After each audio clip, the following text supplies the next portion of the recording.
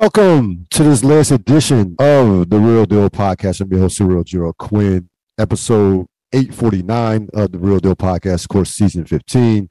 I am, of course, joined by one Robert Sapp, who is here to take his medicine, and he's ready to go. Mr. Sapp, how you doing? I'm doing pretty good. I can't complain. How are you doing today? Glad to be doing this podcast. Certainly, we've been. This is a been waiting for this one. You know, we miss that when he's gone. So it was a little lonely last week, but he's back. Of course, episode 850 is coming up next week. I'm not going to do anything spectacular for 850. I'll wait till 900. Wait till 900. I spent I don't know how much excess in terms of rollouts for season 15. So we'll wait. 850 is a big deal, but we'll wait till 900 to get something really going, to get something to kind of celebrate. But 850 will be a big deal. So as always, we begin the podcast with the themes of the week. My theme was down goes, should be goes. The heavyweights, of course, you had Kansas City and Buffalo falling.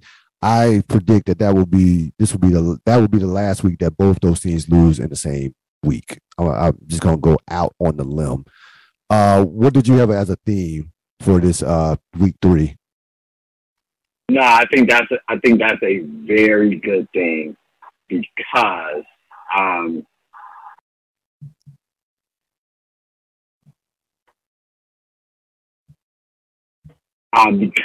like that I'll get to how I personally feel about my team in a bit, but I remember looking at that. I remember looking at that score early on with Kansas City when they was down. I was like, nobody's worried about that score. They don't know these guys. Yeah. Right. It didn't even occur to me they could lose. Because I was out doing a lot of stuff yesterday, so I had to catch up on highlights and stuff and then watch the games after the fact. When I saw that score, when it's Sunday Night Football, it was the first time I got a chance to sit down and watch a whole game. And right there in person, outside the Buffalo one early on. I lied. I did watch the Buffalo one. But outside of that, it was so I was just stunned by that score. So I was just stunned that they lost. So yeah, it makes sense. It makes sense that is it makes sense that we both have the same kind of frame. Down go to heavyweight. Yeah, I wasn't shocked by the Buffalo loss on the road. We know how talented Miami is, but very perplexing loss with Kansas City, Indiana. We'll get to that game. Let's go. Let's get right to it. The Buffalo segment. I know you have a lot to say, so I'll give you a couple of thoughts on this game.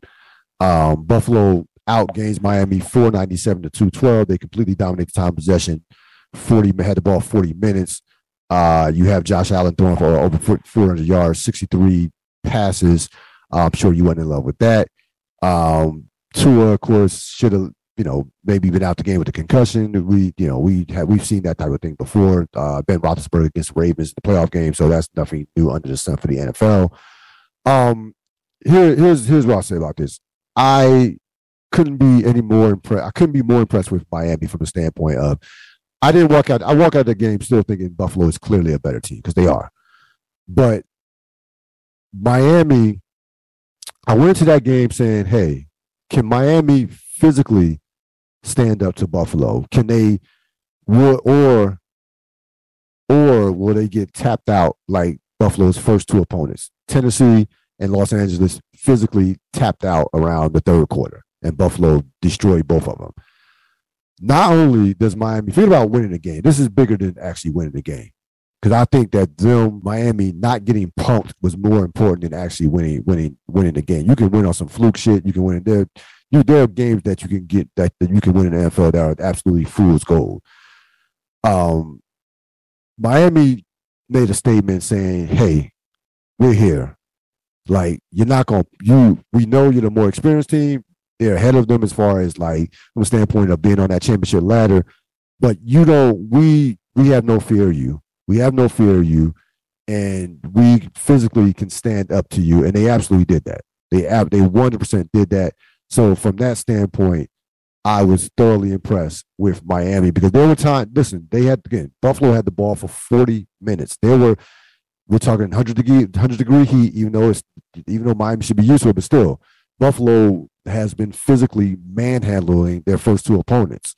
So the ideal that Miami did not tap out and were able to finish that game, even though we didn't like their finish was insane with something with the butt punt and some of the play call, the pass out of the end zone was just I don't know what the hell McMichael was doing on that play call, but whatever. They win the game. A game that Buffalo clearly outplayed them in from point of attack. We know this, but to me, this was about Miami mentally and physically standing up to the mighty Buffalo Bills. Your thoughts?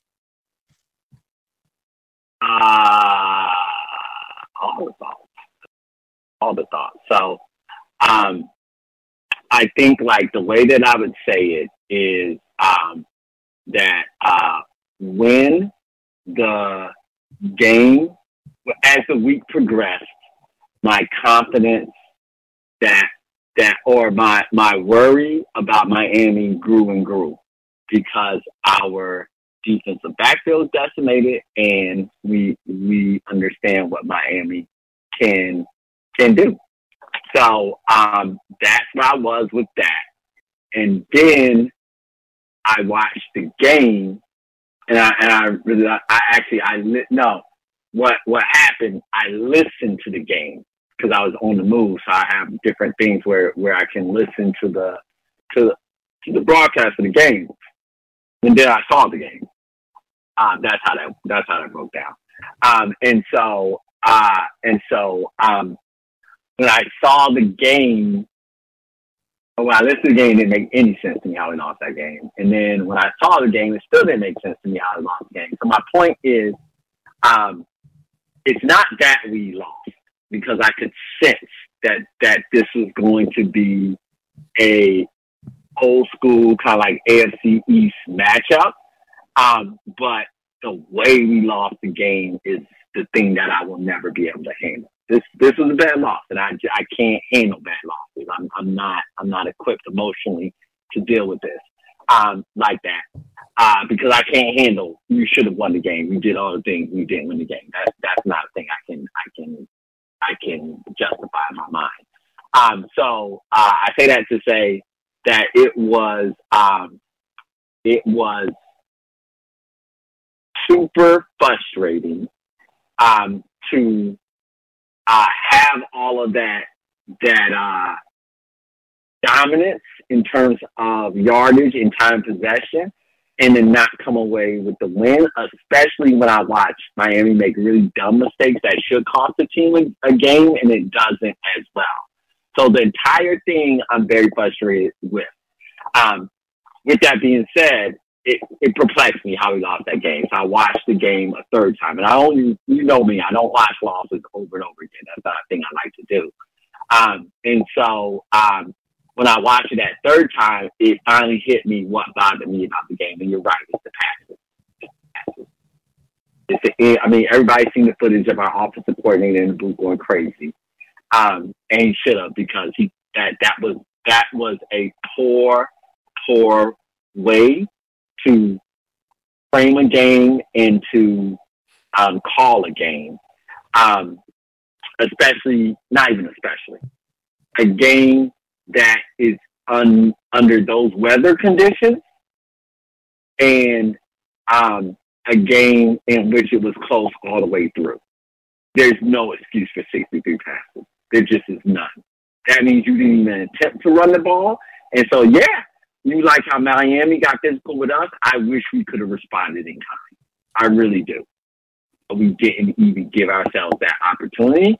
Instead, what we did do is we completely decimated and exhausted our skill position players. And so why did those miscues happen? Why did everything like that? Because everybody was either exhausted from the heat or exhausted from the week of drives by the time that we got to the end of it. So if you're calling that many plays, you better get a bunch of chunk plays. Because the ideal, and I said this to my brother before we talked, I wasn't on last week to say this on this show, But obviously, with a decimated defense and everything, the game plan is, and you have a high-powered offense on the other side, you limit their possessions. That's obviously the game plan. I get that they were going to try to do that. It's the way that they did it that I have the ultimate problem with. I will always have the ultimate problem with. And this is something long-standing from last year and the year before with me. And this is just in my DNA. You run the ball. Like, you have an effective running game. Like, that just has to happen. I don't give a damn what year it is. I know what year it is. I know what the rules are skewed, everything. And this is a perfect example of a game. Will you need it all the time? Absolutely not. But when you do need it, you need to be in the practice of using it. And so I don't care that we beat the other team by a bajillion points without really running the ball. The point is you still do it in those types of games so that when you do need it, you can run the ball. A lot of people, I heard the comparisons to the win game last year, and it's exactly. Yep, exactly. We needed to be a better running team, and we need to practice being a better running team. I get that Josh Allen's super talented. I get he's superstar. I get all those different things. That's still no excuse not to run the ball. We didn't even test Miami's physicality. We didn't even try to wear the defensive line. You know this. I know this. Other people are stupid when they don't think this way. But and I'm saying it. Yeah, I said it. Passing a 3-yard pass is not the same thing as a 3-yard run. No, not even close. Not even close. No. Supplementing the run game with the pass game. You're freaking passing the ball. But that physicality is taken out of it, and what you end up doing is leaning on your skill position players, which under good conditions is most likely the right way to go. But under other types of conditions that make it challenging for your skill position players, you better have a good running game to back that up, so that you could still institute the same type of game plan. Control the clock, dominate the time possession, ideally dominate the yard, but you don't wear out your skill position players. So hopefully that's the lesson that they took away from this one. I'll be interested to see if it is. Everything after that pretty much lines up with what everybody's talking about. You know, the heat was unbearable, and that had impacts on both teams, as you can see. I mean, like, when you look at the stats, you had the number 1 and number 2 offensive passing leaders. You had the top 3 receiving targets in the league in this game, and you don't get fireworks. That's the weather. That's the weather. It was even hot for the Miami players. Right. And so there's that, and then of course we just had the injuries everywhere. 5 defensive starters and after the game played, which then limited the impact. But I will say this: I'm damn proud of this defense.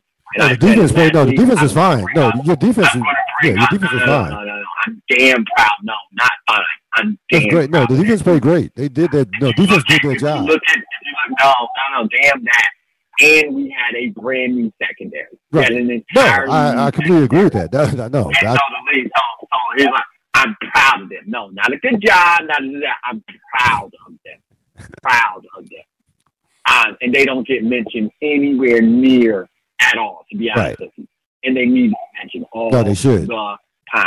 Yes. They played their asses. Yes. Yep. This is on the offense. This is on the offensive game plan. It is just so I got 2 follow-ups to what you said. One, when you have the ball for 40 minutes, the other team should be tapped out. That's number 1. So that's in connection with, like you said, the play calling. Miami should have been tapped out without question. You should have. I anticipated the game would go like, all right, it'll be close for 3 quarters, but then your physicality will take over in the 4th quarter, and you'll win somewhere by between 10 to 14 points, or 10 to 13, something like that. That's what I anticipated. The second part would have been nice. The second part is, I wonder, again, I don't think that this will be a major problem moving forward. I'm definitely not overreacting to this loss, but I wonder if another challenge is that Josh Allen is so fucking talented that you get enamored with that talent, and it just kind of blinds you in terms of doing what you're supposed to do as far as physical football, running the football, things of that nature. and what you're play calling. So that's just so this is what you check out. Oh, keep going. Sorry. That's just something to keep an eye on. I don't think that's going to be a major factor moving forward. Like, they know how to use Josh Allen and what have you. But that's just a little thing to think about moving forward. Like, not to get so enamored with Josh Allen that it's like you're putting everything on Josh Allen. No, you have a complete team. You don't need to put. This is not the Cardinals with Kyler Murray. Everything needs to be on Kyler Murray because the rest of the team is just not there per se. No, you or Joe Burrow. Josh Allen Josh Allen is an MVP candidate. He's a great player. But you have, like, your defense is phenomenal. You have a complete football team. Period. So it should just not be about Josh Allen. That's my point. Yeah. And that, I mean, like, it's a great point. I mean, like, here's why. The reality of the situation is Josh Allen is in the middle of the MVP campaign. So yes, they're going to let him cook, like, for real, this year, like, for real. No jokes aside. No, he's going to cook. Something. It just means something up to him personally, and it means something there. And then also, here's my thing. I will eviscerate my team. Don't you worry about it. And so like, here's the other part of that. It's not about enamored, because that's been the push and pull with the Bills since Josh Allen's gotten good. Is McDermott wants to be ball control. He wants that, and the offensive coordinators are enamored with Josh Allen, his talent. But in particular, now we have his quarterback coach calling plays, and that was a first time play caller, quarterback coach call game. Right. That was not somebody who is been in the offensive coordinator seat from all angles. That's not their type of game. You can tell that was a quarterback coach calling that game. Absolutely. No question about it. Like that. No.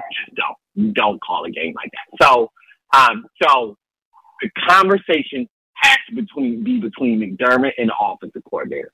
That is it. It just flat out has to be between those two. When they go into their space and they review the game footage, it has to be like that, and that has to be the change. And it's going to be painful, and it's going to be irritating to Bills fans and Bills Mafia and everybody out there. And it might even hurt Josh Allen's MVP campaign. It might. This is about you bring the MVP up. This is about Super Bowl. You're trying to win a Super Bowl. Like, I understand, but no, we gotta take this. We gotta take this in bits and pieces. That's the overarching goal, yes, but we know what a big time quarterback does for not only your market, the value of your brand, all the things. Like, this is bigger than that.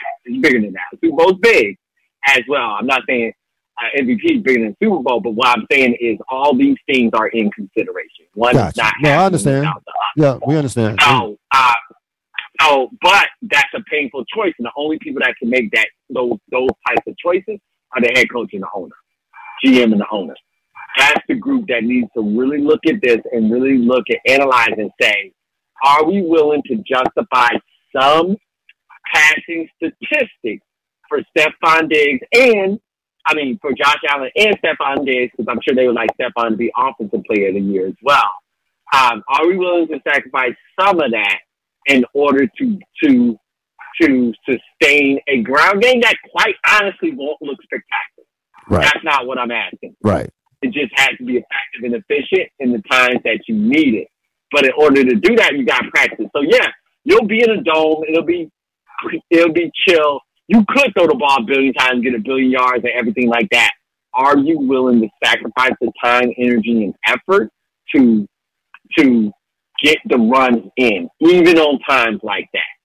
Those are the difficult conversations that the coach, the GM, and the offensive coordinator have to have if the owner's staying out of it as well.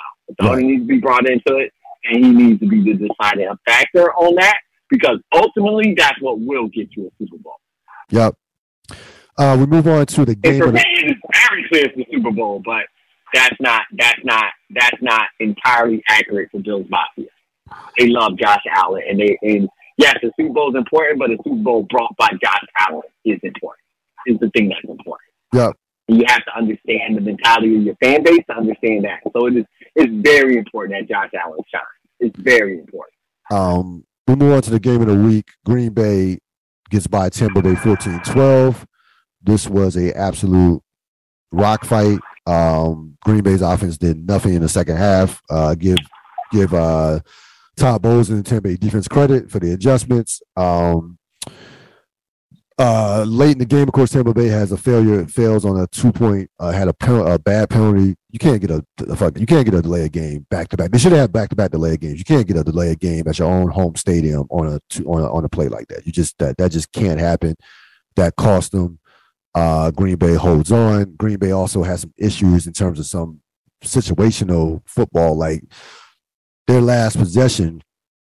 They had a 2nd and 10 pass play, which to me made zero sense when you're trying to do two things. Number one, obviously you want the first down, but number one, you're trying to run the clock and trying to make the team use their timeouts. So if they do get the ball back, they have less timeouts to matriculate the football down the field. But for whatever reason, Green Bay on the 2nd and 10 decide to throw the ball. It opened, and then not only so you throw the ball on 2nd and 10, it becomes 3rd and 10, and next thing you know, they get a sack, and Green Bay's out of field goal range. So it goes from 3rd and 10 to 3rd and 17.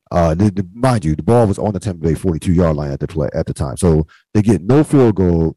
They don't force them to use timeouts, and Tampa Bay has plenty of time to get the ball back and go down the field as they did, and almost tied the game. Green Bay outplayed Tampa Bay in this game. They were the better team. Basically from the start of the game, they were the better football team. They deserved to win the game. Tampa Bay did not deserve to win this game. I wonder, and I know Mike Evans was out. That's his own fault. He was stupid for coming off the bench and being obsessed with Marshawn Lattimore, as we know they hate each other. So that was dumb. He deserved to be suspended. But even beyond that, even when Evans has been on the field, this Tampa Bay offense has not looked good at all anytime during the year. Their defense is fine. They have a top 5 defense. We know Bowles, and their secondary is one of the best in the league. What are your thoughts on this game, and how concerned are you about the Tampa Bay offense? I think concern is a bit stronger word, because I truly wish all evil upon upon Brady. So concern is not the exact word that I would use. How much am I reveling in how they are looking right now? A ton, so much. So, when everything is going good, it's all about Brady. Nah, F that. When everything's going bad, it's going to be all about Brady as well. Yep. Yep.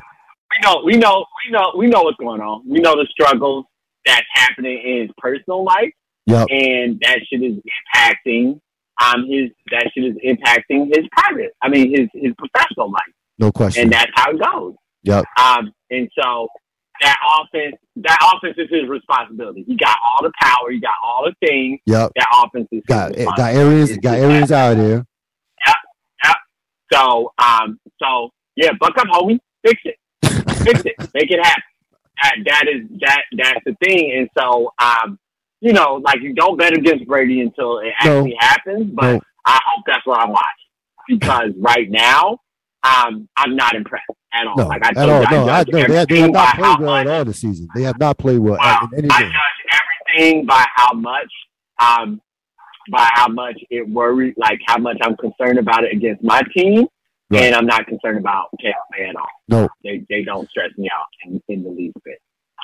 So now, New Orleans and Green Bay are very good defenses. I really hope this is the totality of Brady's fault. I really do. Gotcha. I really do. I hope that's what I'm watching. I just want to sit back and enjoy it. Because I'm gonna tell you, I don't expect anything to be fixed. To be honest with you. So, I'm not in any way fearful. I'm not in any way fearful of Mr. Tom Brady and his offense at all. Nothing. Zero worry or concern. Much bigger game for Green Bay than Tampa Bay. We know Tampa Bay, if they get in the playoffs, they can win anywhere. Green Bay absolutely needs, if there comes down to a tiebreaker home field, Green Bay would absolutely need home field against Tampa Bay in a playoff situation, which obviously won't guarantee them. And we've seen that in the championship a couple of years ago. Quiet as kept. Go ahead. Neither one of these teams are very impressive. It's early. No, right now, yeah, it's early. It's early though. No, right, you're right. It's early, but it's early. So, neither one were impressive. This was not a well played game at all. You talking about the game itself? No, I mean neither one is like I watched all their games. Okay, got you. They haven't been impressive. No. Aaron Rodgers and Tom Brady are who they are because they are who they are, but that division is so weak. It's bad. Yeah, both divisions are bad. Both divisions are bad. Yeah, they can be. No, I'm talking about the NFC as a whole. Yes, it is bad. No, it's bad. Those are your top two teams in the NFC. Nah, the NFC ain't going nowhere. No, they can. It's not. The NFC is not very good right now. Some games. And I'm not concerned. Yep. No question about it. Games of note: Kansas City, Indianapolis. This was a game I thought that just Kansas City just came out, basically just showed up and thought that they thought that the game was over. They sleepwalk. They're doing this, but they never do it against us. No, they don't. No, they don't. Indianapolis did not do anything. Indianapolis did not do anything spectacular in this game at all. They had 58 yards rushing. They only had 259 yards of total offense. Okay. So if I told you before the game that Indianapolis will only have 58 yards rushing and 259 yards to offense, you say Kansas City like 40, Indianapolis 10, basically, or 17. Kansas City went through emotions. They fucked around, and you let a team that's inferior you hang around, especially on the road. Anything can happen in the NFL. And this is, again, not like Indianapolis doesn't have talent on both ends in terms of offensive line, defensive line. They do. But again, this is a game that Kansas City should not have lost this game to Indianapolis by any stretch of the imagination. We know they're clearly a much better team. But, we've seen Kansas City last year have moments like these, especially early on, where they kind of like go through emotions. I'm surprised it happened, Normally September, they have been dominant in September. So I'm surprised. And Mahomes has had a phenomenal record, of course of his career in the month of September. So I was a little surprised by they just sleepwalked through the game. They just, went through the emotions and it cost them.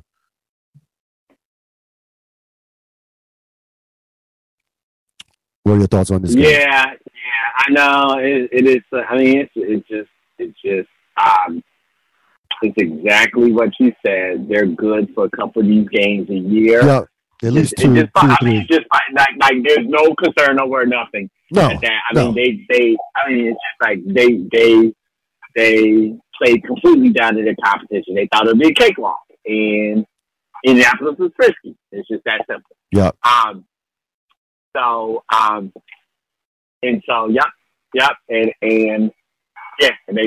they took a quiet L. It just frustrates me. They refuse to do that again. No, that's not going to happen. I know. So, Merry Christmas, Indianapolis. Merry Christmas. Baltimore, New England. This was at, again, the Lamar Jackson show. Lamar Jackson, we talking about MVP right now. Lamar Jackson would be at the top of my list. He has been, and I love the fact that all the Lamar Jackson hatred has been crickets so far, because he has been, through the first 3 games of the season, he's been all world. He's been unstoppable on Michael Vick, Virginia Tech type shit. Like, he has been unbelievable. 10 touchdowns, 2 interceptions. There's been no defense for him this year. None. It's fun. It's been fun to watch. Baltimore next and gets all the fun. But like that like the level he's playing on right now is just ridiculous. And what happens with him, it can happen so quickly, where you think that he's having a pedestrian game, then boom, he breaks off a 40-yard run, and boom, you look up, it's like, oh damn, he got 3 touchdown passes. Like, yeah. So this game was all about Lamar Jackson and New England having no answers for him whatsoever. And the fact that Baltimore's defense is another story. We know those struggles, but they offensively they've been basically lights out this year. With him. So yeah, New England not only loses the game, they lose Matt Jones. Tough break. That's the NFL. What are your thoughts on Lamar Jackson so far? Yeah, Lamar Jackson's he's absolutely home. Yeah, I was thinking about this the last night. I was like, Lamar Jackson is your runaway MVP candidate right now. It's not even close. Like, Right. I know the No. numbers that my quarterback has. No. And I'm looking at Lamar Jackson. I'm going like, that dude is a monster right now. He's just a flat out monster. And you're right. Just unguardable. Unguardable. From every aspect. I like your comparison to Michael Vick. I thought you were going to go NFL, and I like your comparison. No, actually, Virginia Tech, when like literally nobody could keep up No, with. we was like we haven't seen anything like this. That's what it was when it first came. Yeah, he is in his zenith. He's in his zenith. So, this absolutely this should be his MVP year. He's in a zone. He's just in a zone. And so, you want to talk about somebody that worries me? Lamar Jackson worries. Yes. Yeah. Very no. much. Well, yeah, Very much. Very much. He's scary. He is the MVP of the league right now. That there's nothing else to be said on that. He just is. He's that dominant. San Francisco, Denver, 11-10 game. Again, this game was a tough watch. No, that game hurt my eye. I'll say not a very good game. This game hurt my eyes. This was tough. It was tough. Right. It was tough. Very tough on the eyes. No. Not only does San Francisco lose the game, they lose Trent Williams, who's frankly one of the best players in the league and has been probably the best offensive lineman in the last 3 or 4 years. He's been that dominant. They had 3 turnovers. You get a nice drive out of Denver to end the game, but I have some other issues with their offense, and I'll get to that later. But Denver survives it. Again, you know, these offenses were just, oh my God, like can you this oh my, like what are we doing here? What are we doing? Do y'all practice offense? Do y'all watch? Are y'all practicing offense during the week? Because there's no way with the amount of talent those two teams have on offense that these offenses should be this bad. Like again, 2 very good defenses. We know San Francisco is a loaded defense. Denver has excellent personnel on their defense, but still, no, this was very tough on the eyes. I'll get to some of the Denver stuff later on. I'll say that I don't want to put don't want to spill that in terms of my issues with what's going on there, but Denver does what it had to do, gets the home win, and again, the big story though is the fact that Trent Williams, and that changed the complexion of the game as well. When Trent Williams left the game, then Jimmy G had no chance, 0. It's not like they were playing well even when he was there, but at least with the protection. But after that, it was like the Denver pass rush had a feeding frenzy on Jimmy G. And again, Jimmy G, he's a winner, but Jimmy G does Jimmy G shit, like not knowing where you're at in the stepping out the back of the end zone, not knowing where you're at, like can't do that as a veteran quarterback. That just can't happen. And again, it was a 1-point game. That was 2 points. That's the difference in the game. I'm sure there's no deep analysis for this game. Just ugly to watch. I mean, honestly, I do have deep analysis. Go ahead.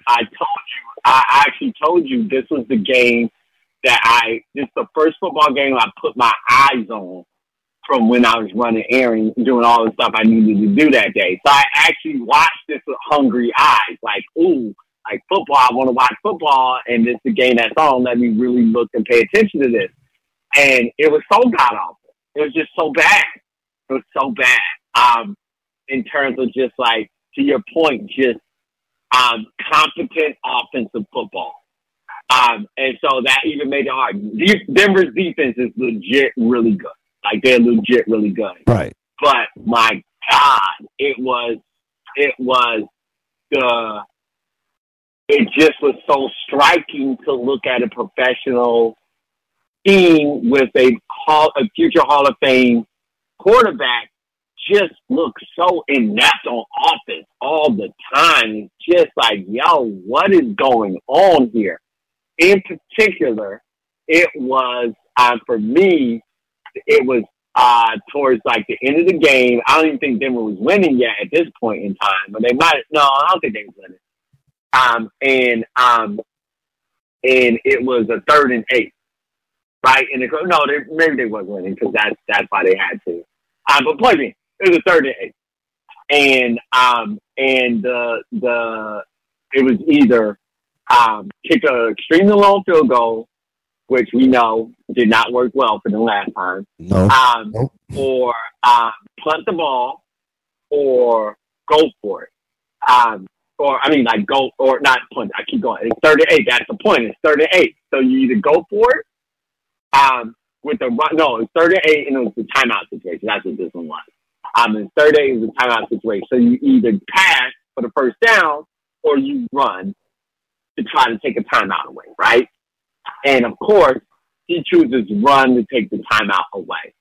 Here's my question: what year is this? Basically, what do all the offensive rules? How do they all skew? How do all the rules skew towards the offense? And why the F did you bring in Russell Westbrook if you're not going to throw it on and down like that? What was the point? If it's Drew Lock, I get it. But you brought him in for these reasons. What are you doing? What is happening? What is happening offensively? And the big thing is the players don't know what's going on. I watched their face. I watched their body language. They don't even believe in this offense. No, that coach is a dead coach. No, I'm gonna get to him. No, it went from I was just like, oh, is this just rookie head coach, or is this just not a good coach? Oh, this is an incompetent head coach. I'll get to him. Yeah. I'm gonna get to him. So on that part, I mean, and like you said, Jimmy G was Jimmy G in all of his glory. Yes. On that night, they gave that win away. It's just that simple. Denver should not have won that game, even though the defense played well. They just gave it to them. Yeah, no question about it. We move on now to who won the week. Horrible football game. Bad game. It was god awful. We move on to who won the week. I have the Jalen Hurts and the Philadelphia Eagles. I have Jalen Hurts in particular. Not for Lamar Jackson. Jalen Hurts certainly. Jalen Hurts will certainly be in the MVP conversation. He is in the MVP conversation. He's been spectacular this year. That offense is rolling. He is, but he just got here. You got to wait. No, you got to wait your turn. No. You got to wait your turn. No, you got to wait your turn. Having Lamar Jackson stats. Right. No, you got to wait your turn. But he's line of the MVP. Yeah, you got to wait your turn. No, more than that. Yeah, he's playing great. The Eagles are clearly an improved football team. The draft picks, the AJ Brown trade that helped them. Also, they are clearly the class of that division. And they are looking, and who knows, with a weak NFC right now, who knows? Who did you have winning the week? Winning the week, I would say the person that honestly, like, just kind of like in my mind, it was Lamar Jackson. Yep. He should have won the week that week. The comeback happened, but they came back. Right. So, like I would say, like Lamar Jackson is the obvious choice that comes to my mind, and then. What's wrong? I always get home with the Dallas Cowboy backup QB. What's his name? Cooper Rush. Cooper Rush. He's been balling out. I can't play well. No, he's played well. That was an NFC East game on the road. Divisional, all the different things. The Giants was putting pressure on them. They I'll give Dable his flowers. He is coaching them very competently on offense. Even though they don't have all the horses, by any stretch of the imagination, he's coaching and they're doing their thing offensively. They look like an NFL football team. Right? They look like an NFL football team. I'm just saying it wasn't a pushover or like a gimme win or anything. No. Like Lamb had to fight and earn that victory, and he did. So I have to get. I keep wanting to call him Lamb, but Rush. Rush earned that victory. He just did. So I would have to say he won the week. Also, I know I'm doing a lot, but Jacksonville. I'll get to that. Jaguars. I'll get to them. Biggest disappointment. Who was your biggest disappointment?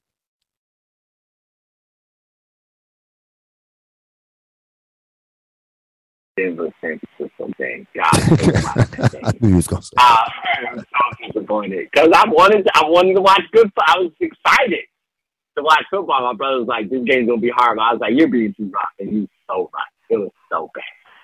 It was so bad. And so, who loses the week? Nathaniel Hackett. But I would also say, the Kansas City Chiefs as well. That's a good one. No, you shouldn't lost. No, you can't lose. You shouldn't lose. Lost to the Colts. There's no way. Not with the Colts playing like the way they played. No. There's no way. There's no way. There's no way. The only way you lose that game is if you take the foot off the gas pedal. You underestimate them. You don't come with your A game. All the stuff that they did. That's the only way they lose that game. I had the Raiders. That would be the biggest disappointment. Yeah, I have the Raiders as the biggest disappointment. 0-3. There's no way that team has too much talent. They should not be 0-3. They should not be 0. Losing to a Tennessee team that's not very good. We know how they're going to be inconsistent. We know that, but their team shouldn't be. There's no way that this team should be 0-3 with the talent that they have on the talent that they have on that team. It's just like in the additions that they made in the offseason. Like that is just I can make a case for them being the biggest disappointment of the year, to be honest with you. They've been that bad and that inconsistent. Like you just don't know what the Raiders are going to do from play to play. Like that, they are like it's remarkable how inconsistent they are. It really is. But yeah, they've to me was this week's biggest disappointment. That game. Shane McDaniels can't coach anybody but Tom Brady. It looks. That's what it looks like. It looks like. Incapable of coaching anybody else. No. Josh McDaniels. Thought he would learn some lessons, but really not. Yeah, no. We like come on. We watched the Denver shit. Like we understood what like this is. I mean, that was a while ago, and it was a while ago, but still. The NFL franchise, you would have wanted him to learn lessons. I'm not putting the Denver thing on this. But what I will say is it looks like he's having a very tricky time coaching anybody else but Tom Brady. Well, let's be honest with you. Let's be honest. I'm glad you bring Tom Brady up from this, in terms of the standpoint. Have there been any good coaches offensively that have come out of New England that have left that have done anything without Brady? Like Charlie Weiss, like McDaniels, who else? I mean, Bill O'Brien came back. Like Bill O'Brien wasn't with them originally. He was already like that. Like he wasn't with them originally. So he like there hasn't like what offensive guy that's left New England has done anything? That's my point. Nobody. So I think it's clear kind of after like a decade's worth of in terms of a body of work of saying that these coaches like that is Belichick, Brady, Belichick, whatever. But it's not like being an offensive coach in New England has not meant much as far as what you should expect your head coach. Like I'm not like how many coaches do we need to see fall in their face before we realize that hey, Brady's greatest player ever and Belichick's the greatest coach ever, and maybe the offensive guy was just somebody that was just just there per se. Like I don't know. Maybe I'm doing it's just me. Question for Sap. Miami or Philadelphia? Who's the better team right now? Philadelphia. But it's close. It's very, very close. Very close. Very close. But the eye test says Philadelphia. But the accumulation of talent on Miami is impressive. I got Miami. They're not clicking. You're being a hater. No. No. Let me tell you why. There's no way. Philly's 3-0. Let me tell you why. This is the bottom line. Philadelphia has beaten Detroit, Minnesota, Washington. Miami has wins over your team, and then last week Baltimore or at Baltimore. Like Miami to me is better. Like the NFC is strong. We just destroyed the NFC a couple minutes ago with Tampa Bay and Green Bay. Come on now. Come on. This is not. I hear you. Yeah, come on. It's close. Like you said, it's very close. But the eye test tells me Miami that I'd take Miami right now by a nose. I've been impressed with Philadelphia. I was very, very impressed. I mean, their last two games, the games have been over at halftime. So they're like, no, Philadelphia is balling. But if if they play, I would lean towards Miami. So, but both teams have been extremely impressive, to say the least. Both of them are 3-0. Do they play this year? I wonder if they play this year. I don't think no, you don't play NFC East. So I don't think they play this year. Stock up, Jacksonville. I got a chance to see a lot of that Charger game. Everybody wants to be like, oh, this is the Chargers being the Chargers. No. Chargers did not play well, but Jacksonville fucking took it to them. That defense is real. It's a top 5 defense right now. I told you about Trevor Lawrence. He's going to be a franchise guy. He's going to be a difference maker. He's going to make everybody better if they got some competent. I was on the Trevor Lawrence bandwagon. If they got competent coaching, which Peterson so far has. Yeah, my brother loves Peterson. Yeah. I don't love Peterson, but he is an NFL coach. I mean, he loves Peterson. You love Lawrence. Yes. Very impressed with Jacksonville. I just don't know how they lost to us. Like that's the like watching the last 2 weeks. I don't understand how they lost to us, but it was week 1. So, but yeah, the last 2 weeks, their defense has just shut down, has destroyed Indianapolis, and they just completely took Herbert and they lit the Chargers up. Like they physically took it to them, ran the football, were clearly the more physical team out of the two. So I'm very like Jackson again. I'm not going to get crazy about playoffs and like that, but they will be a 6 to 8 win team, I feel. And they most importantly, you're seeing the strides that Trevor Lawrence is has taken. And that coming into this year, I mentioned it. We talked about it, that would be the most important thing, his development and growth. And so far, he's been like, you can't have a better start if you're Jacksonville. You're 2-1 with a great win against the Chargers on the road. You said, yeah, you had Jacksonville. Obviously, you're high on them as far as standpoint because you said they were amongst your candidates for winning the week. What were your thoughts on that game?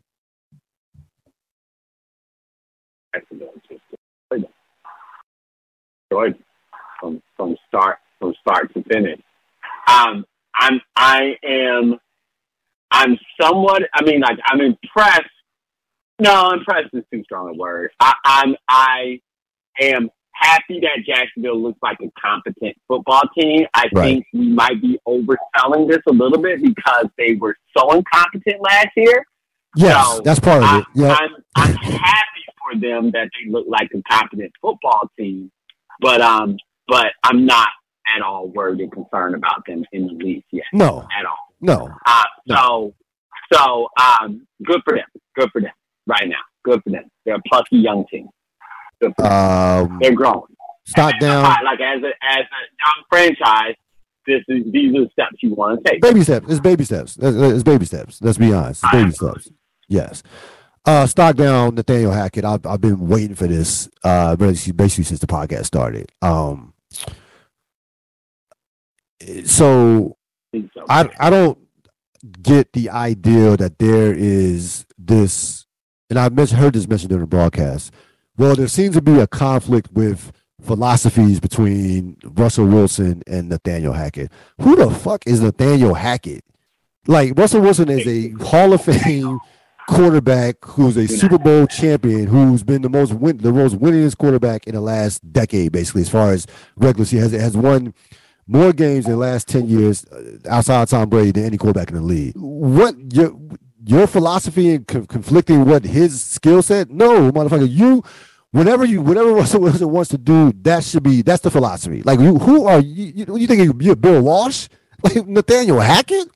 Like, why is this even a conversation about conflicting philosophies and trying to blend chemistry? Like, what are we talking about here?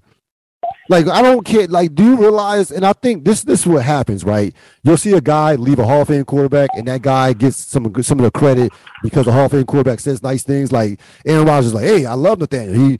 We had great chemistry." That's beautiful.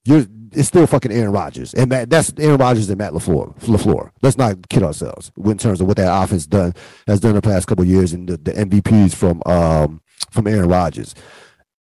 Like this, like I don't understand why this is even a conversation as far as the Nathaniel Hackett's offensive philosophy.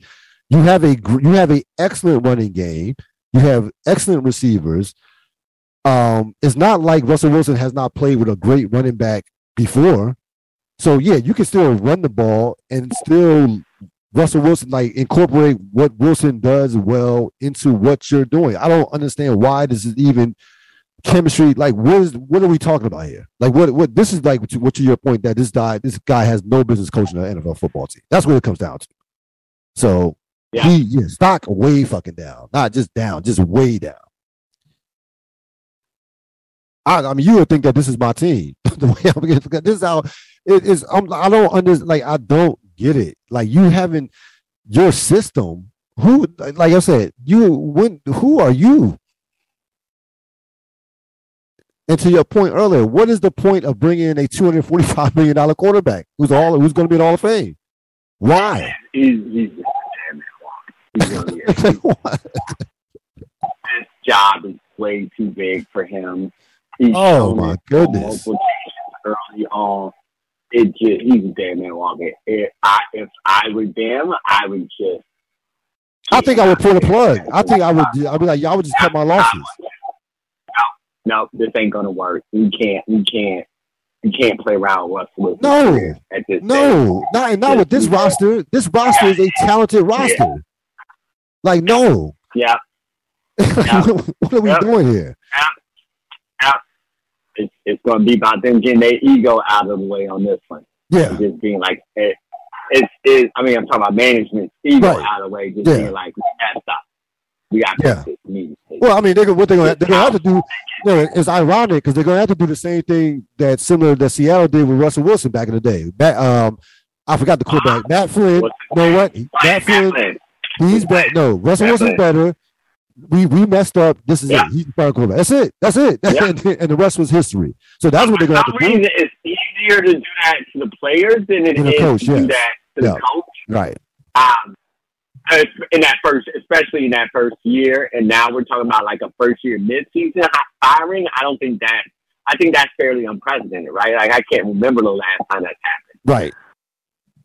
Right. So, but this is an unprecedented case. Oh my goodness! Oh, you talk about bad offense. That offense is it's got off. It hurt my. I mean, I'm serious. It hurt my eyes to watch that. It hurt my eyes. Yeah. No. So yeah, stock way down. Week 4 preview. Should be a very interesting. Got some great matchups in week 4. Again, this game. Oh man, this game is.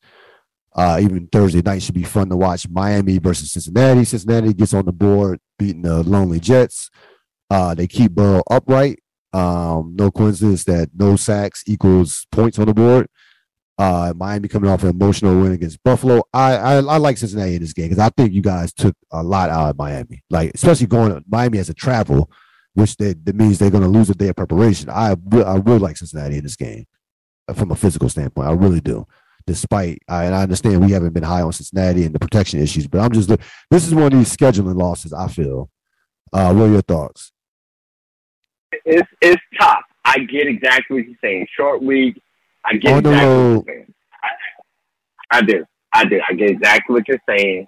I just think Miami's way better. They are. I mean, they're clearly a better team, and that again, I get everything that you're. I get everything that you're saying. I just think they're way better.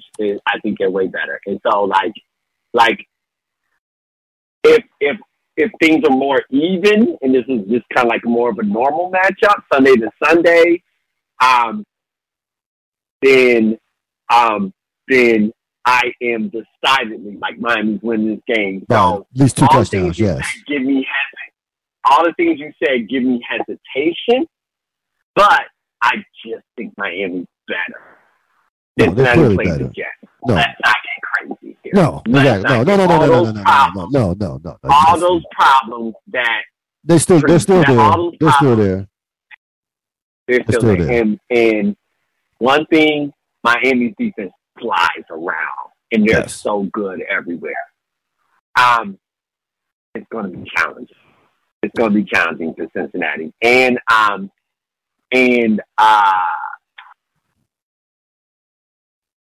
coaching is just flat out better than Cincinnati's on the defensive side of the ball. And so, after a week of not really eating, Hill or Waddle are going to go off. Like, it's just going to happen. So, I do see a close game. The end result is not clear in my mind. So I hear you. I hear you on everything. I have no pushback against it. I just think the eye test says to me Miami's way better. So I probably go with the better team, but I acknowledge everything that you're saying. Should be I expect a very close game. Either way. Buffalo, Baltimore. What are you going to do with Lamar Jackson?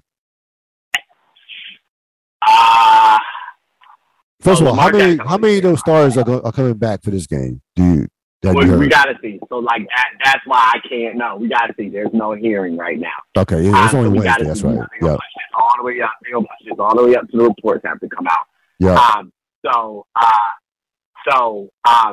It terrifies. I mean, Lamar always terrifies me. I really would have liked a healthy team. I don't love the hide out for the year, just in general. For the team, I don't think the answer is what are you going to do for Lamar, because I think there's a pretty good coaching book in terms of like the things you want to try to do to limit him. Put him in the pocket. First of don't course, lose contain. Crush the running game. First of all, that's the first part. You have to crush their running game completely, and make him a pocket passer, and then do all the things that you're talking about. The problem is Lamar cancels all that shit out because he'll make up his own stuff, and so it doesn't matter. So again, where the Bills win more often than not is by putting pressure on the other team's offense consistently. Right. And so this is our stretch right here, because the back half of the season we did this is going to be cakewalk. So this is the stretch right here. This is 3 out of 4 games against top-notch competition. We're here now, and so this will tell the tale of the tape. By the way, Miami Dolphins schedule is cake, and they might be in first place for a while now. I'm just gonna put that out there, but it's not gonna worry or stress me out. That's just the reality of the situation with the way these schedule. It's the back end of their schedule that's going to improve for them. But anyways, I digress. So I say this to say that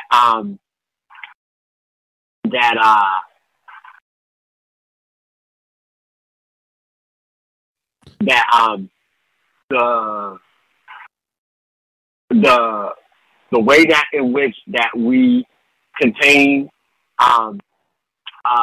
Lamar Jackson is essentially kind of like the same way we were thinking about that high power offense in Miami, right? Which is but a little bit of the thing you didn't have to focus on the run game as much with Miami.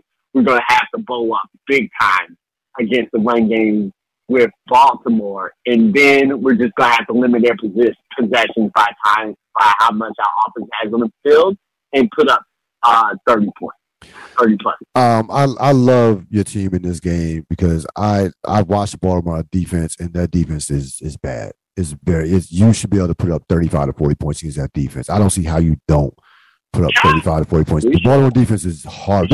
I think this is going to be a high-scoring game. I think it's going to be a very entertaining, high-scoring game. I could easily see 41-31, that type of deal. But I just think they have nothing for your offense. I think your offense, similar to you saying Miami's going to have a bounce-back performance against Cincinnati with their offense. I think your offense is going to definitely put up no less than 35 points in this game. I watched, even the Patriots scored a point. and the Patriot offense is not any good. The Patriots got like whatever, almost cracked 30 against Baltimore's defense. Baltimore's defense is not very good. It's bad. We're gonna be focused. The other thing that bothered me about the Miami team as the week grew closer, it was just like, oh shit, this is an entirely new offense, and Frazier and McDermott usually have to get an eye on you before they dial you in completely. We know Baltimore very well. Yes. To your point, and so yeah, Lamar will be Lamar. I'm not going to even sit here and pretend that he won't be. Yeah, that ball. Yeah, I'm here. Lamar will be Lamar. I won't pretend like he won't be, but we will have to stop. And then you're absolutely right. It will become on their defense to stop us. And you're 100% right. At no point in time am I worried about the Baltimore Ravens defense. No, not at all. And we're angry. Yes, no. We're really focused. We're really focused at the losses. So I'm not worried about us not having a competent game plan that makes all the sense in the world, and I'm not worried about our execution. The only thing that worries me is Lamar Jackson. Yep. As he should. Yes, 100%. Who the hell knows how great he's going to be? It's just that simple. Tampa Bay, Kansas City, Super Bowl rematch from 2 years ago. Both teams coming off losses. This game is now. This game could be in Minnesota, depending on the weather. They're expecting a hurricane in Florida that's on the horizon. So this game could be moved to Minnesota, depending on the weather. What are your thoughts on this early season matchup between these Super Bowl hopefuls? Casey, I actually think KC shows the world the difference between where the NFC and the AFC are right now. They're not going to overlook Tampa Bay. They took a bad loss to there. Tampa's not that good. I mean, the offense is not playing well. Let me be nice. The defense is good. The defense, no, that's what I said. Let me be nice. I'm being nice. Because nobody gives a shit about their defense. Like, you can't play these games now you're making me mad. You can't play these games where when they're humming, Brady gets all the credit and all this stuff, all the offense gets all the credit. But then when they're not humming, now we talking about like we want to bring up the defense. I don't care. Nobody cares about the defense. No. Nobody brings them up. No. So yeah, they're competent. They're a competent football team. But Kansas City's way better. Yes. Yep. And so like I said, they're coming off that bad loss. Kansas City's way better. I expect a close game. The NFL, these first couple of weeks, there have been like as many one-score games to the first couple of weeks as there has been in the last few seasons. Like the margin of error in these games has been razor thin as far as how many close games there have been. So it seems to me like there's a pattern with. And we talked about this, I think, 2 podcasts ago, that the offenses are not there yet. It's still September, the weather, and what. Here's what I will say. Go ahead. If Tampa does not turn the ball over, it'll be a close game. I just don't think that's going to happen. I think they will give the ball up 2 times. A couple of times. And but yeah, if Tampa plays a clean game, I agree. I actually do agree with you as I was thinking about it in my head. I just had them with a couple of turnovers. Yeah. Yeah. I just saying I agree with you because I just had a couple of turnovers bookmarked. So if they play a clean game, it's going to be close as well. Yeah, it should be a very interesting game to say the least. Mahomes and Brady is always fun. And we'll see if, Kansas City can rebound off that just putrid performance at laying that egg in Indianapolis. In Indianapolis again. To your point, I do like Kansas City in the game. to win a very close game. You have any thoughts on the it's almost a week later on the Ime Udoka situation? Oh no. Okay. Yeah. Nope. Too much to go into. It's a lot. No, it's a lot. And again, the details are. I'm very fast. I'm still in this Phoenix Suns space. Okay. I'm fascinated. That's going to be there. Basketball wise, like I'm very much in the Phoenix Suns space. The Ime Udoka stuff just feels gross to me right now. I'm glad you bring that word up. Because again, the reporting on this has been it's been just bad to say the least. Just remember this, people, folks. There is a human element to this situation that is not getting talked about enough, or is just where we're at in society. Nia Long have a 2-year-old son, okay, who's going to have to hear about this shit for God knows how long. You have a situation where you have a woman, in terms of Nia Long, who was looking for houses in Boston. And then, of course, more importantly, you have staffers that were basically thrown under, through, and over a bus in terms of, it's like, or you must be sleeping with him, or you must be sleeping with him. So the human element on it, like, we could talk about, there's been the sensationalism of this shit, the spicy and all this, tardy type shit that goes on with affairs and things of that nature in sports and what have you. People got hurt in this shit. Some people got hurt. And I don't ever want to lose sight of that, of that. Like there's some lives that are altered that will probably never be the same. That comes out of this. I'm not even, forget about Udoka, his job, all that, whatever. Forget about that. I'm not even talking about that. I'm not even going to bring even the racial component into this. I'm just talking about people, real people got hurt, are getting hurt. And so don't lose sight of that when you see a situation like this. That's the part of it. Because again, we know some things, but we don't know. There's, of course, there's more to come out and what have you. And I'm not even into the whole speculate and what have you. That shit is, that's that hot take, whatever. But I just wanted to mention that, like, just don't forget that don't forget about the human element of that situation. That is going to wrap it up for this edition of the Real Deal Podcast. As always, thanks to one Robert Sapp for joining us. Joining me. All right, sir. Appreciate you having me.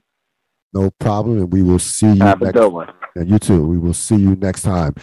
So right. you will be able to get this podcast. This podcast will be up by tomorrow morning. Enjoy the rest of your week, NFL, college football, and what have you. I will see you next time. Have a great evening.